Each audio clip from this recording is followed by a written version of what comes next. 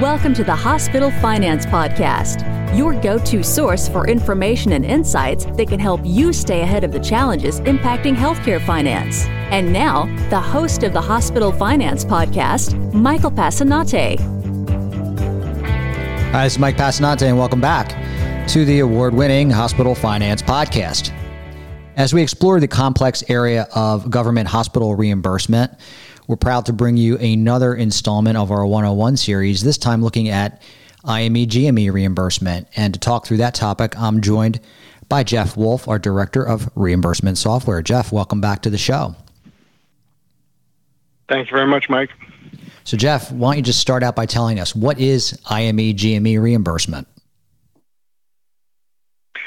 Well, IME, let's define this for a second. IME stands for Indirect Medical Education, whereas GME stands for Graduate Medical Education. So what IME is Medicare's providing additional reimbursement to hospitals that have these medical education programs for interns and residents, in other words, people who are going to become physicians. And those programs have increased costs as a result of the teaching activities. And what this means is that the teaching hospitals experience higher costs of operations than non-teaching hospitals due to the interns and residents ordering more tests, taking more time to treat patients, and a myriad of other incremental costs that are related to the fact that these hospitals are also teaching instead of just treating patients. And so that IME reimbursement is an extra piece to cover that cost that the DRGs don't cover. Whereas GME, or some people call it DGME, which would stand for Direct Graduate Medical Education Cost, is additional reimbursement that they get for the direct cost. In other words, the salaries, the benefits, those kinds of things, for teaching those interns and residents to become physicians. So the indirect is all related to the excess or extra costs that are incurred as you're treating patients because you have interns and residents on staff, versus the GME is the direct reimbursement to compensate for the expenditures on those salaries and the bennies and things like that for those interns and residents. Got it. Thanks for that high-level explanation. So, Jeff, how does Medicare pay the hospitals for these IME and GME programs? Okay, so as I said, the IME costs are related to the increase of costs in treating patients for their ailments. This means that those extra costs of additional tests, the second opinions, review of services by the medical staff, all of these additional costs that the interns and residents create, those are not covered by the DRG payment. DRG is the Diagnostic Related Group Payment, which is the prospective payment system for hospitals. When CMS sets those DRG rates, they're looking at all 6,000 hospitals in the U.S.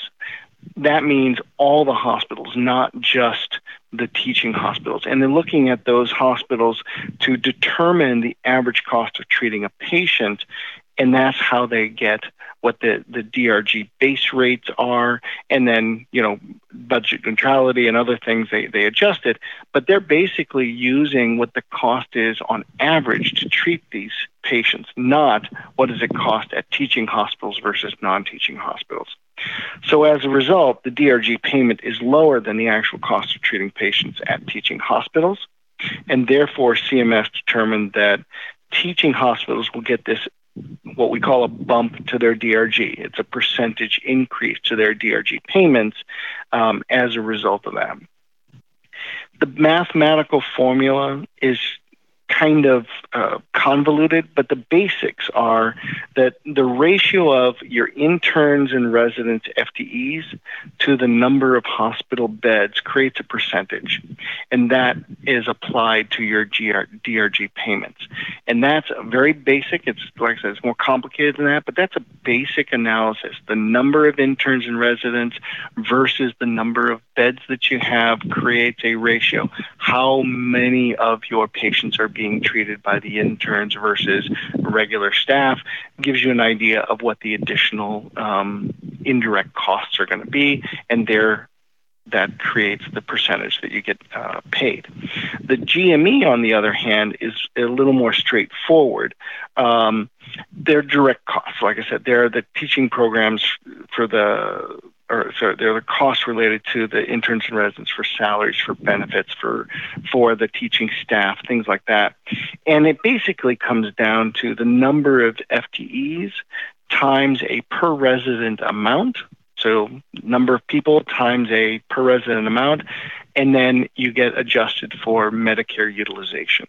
And again, it's a little more complicated than that, but it's fairly straightforward. It's number of people times a per resident or a per annual amount times your Medicare utilization. Okay, got it. So Jeff, in both formulas, you mentioned FTEs. Can you talk about the FTE concept a little bit more? Sure. FTEs for teaching hospitals are different than what we think of as human beings as FTEs for like wage index or things like that. Basically, Medicare allows for a single FTE for each intern and resident, no matter how many hours they work in the year. So that's a big difference. As most of you know, interns and residents that do work at hospitals, they don't work the normal 2,080 hours. They work 3,000 plus hours in a year. They're worked pretty hard during their residency period. And rather than having that identified as total hours divided by 2080, which is what we do for wage index, Medicare basically says every intern and resident is one FTE if they work 3,000 hours, or if they work 30,000 hours, or if they work 200 hours, that in a whole year, that would be one FTE. So it's a little bit different concept, and you have to understand that issue. But the FTEs themselves are counted based on a number of issues. The first one being, obviously, how many hours they worked total, where they worked, so they can be at other locations versus your current location. And then the last thing is whether or not they are in their initial residency period. So when we're doing training, we identify the specialty that those physicians are, or those interns and residents are training in. And each specialty has a number of years that are considered the initial residency period. And Medicare holds you to that. After those interns go beyond those years, those initial residency years, they're actually discounted to 50% of whatever their FTE is. So a intern that is in their initial residency is a one FTE, no matter how many hours, and a intern or resident that is no longer in their initial residency, but they are getting a second specialty or something like that, they're only weighted at 50% of an FTE, no matter how many hours they work.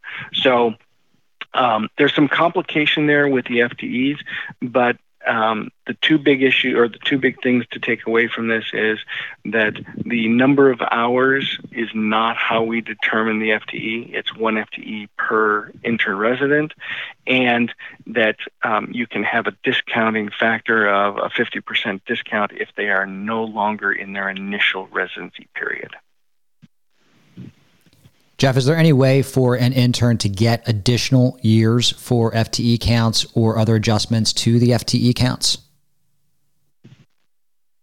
There are a list of specialties that CMS grants bonus years to the initial residency. So if someone comes in as a general practitioner, preventative maintenance, whatever, and they shift over to a specialty such as geriatrics, that would grant them, I believe, the specialty of preventative medicine is a 3-year initial residency, but when they switch over to being a geriatric specialty, they would get an extra year, so they'd actually have 4 years of initial residency period. Outside of that, you also have an FTE cap. So in 1996, Medicare established a FTE cap for all teaching hospitals. And basically that FTE cap meant that you were limited, and no matter how many interns you had in 2000, 2001, you're limited to your 1996 number. You can get adjustments to that cap. There have been 4 instances since 1996 where Medicare has allowed for an adjustment to the cap. You can also have affiliation agreements with other hospitals where they are sharing their cap with you. So some of the FTEs can be pulled into your facility. And you can also get reassignment of a closed teaching hospital FTEs to one or more facilities, basically working with CMS. Are there any other issues that providers need to be aware of with interns and residence programs? Yeah, there's a number of them. I mean, obviously, we talked about the 1996 caps on the FTEs for teaching programs. There's another issue of you have to track your 3 years, your prior 3 years of FTEs, because you actually create a rolling average for your graduate medical education. So you'll have to have your current year, your prior year, and your penultimate year FTEs, and that'll create a rolling average.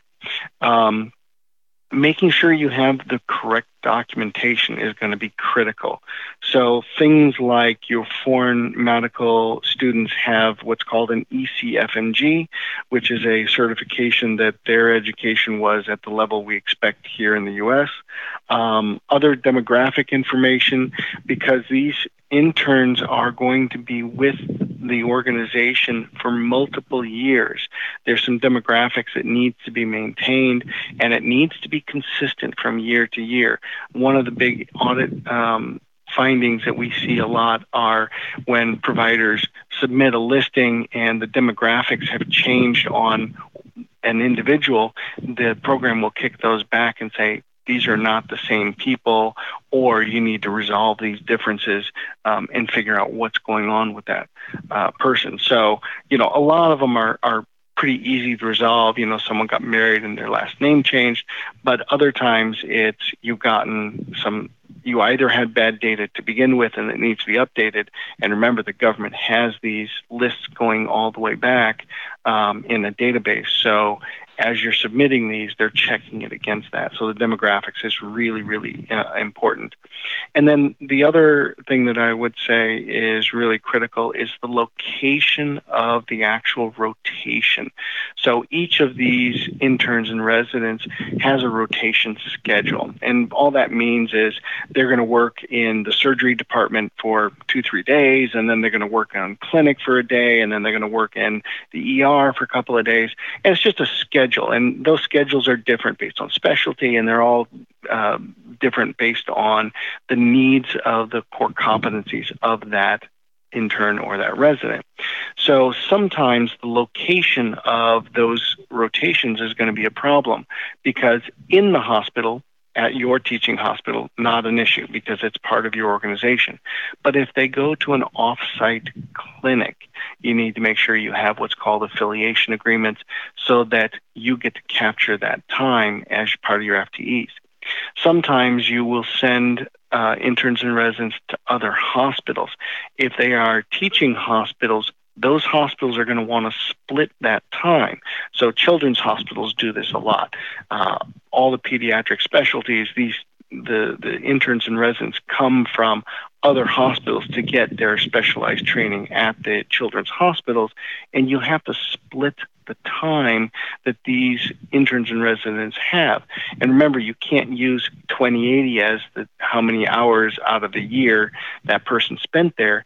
It's basically going to be the number of days, the number of rotations that they did there, that's going to tell you your facility versus the other. And the auditors will check that. They will compare and make sure that nobody claimed, when you add all of the rotations together for student X, they're going to verify that it doesn't equal more than one FTE. So you can't have one hospital, the main hospital, claiming 90% of the FTE and two other hospitals that they rotated to claiming 10% each, because that'd be more than 100%. So those are where they're rotating to, and making sure you understand how that impacts is going to be also really critical to your counts.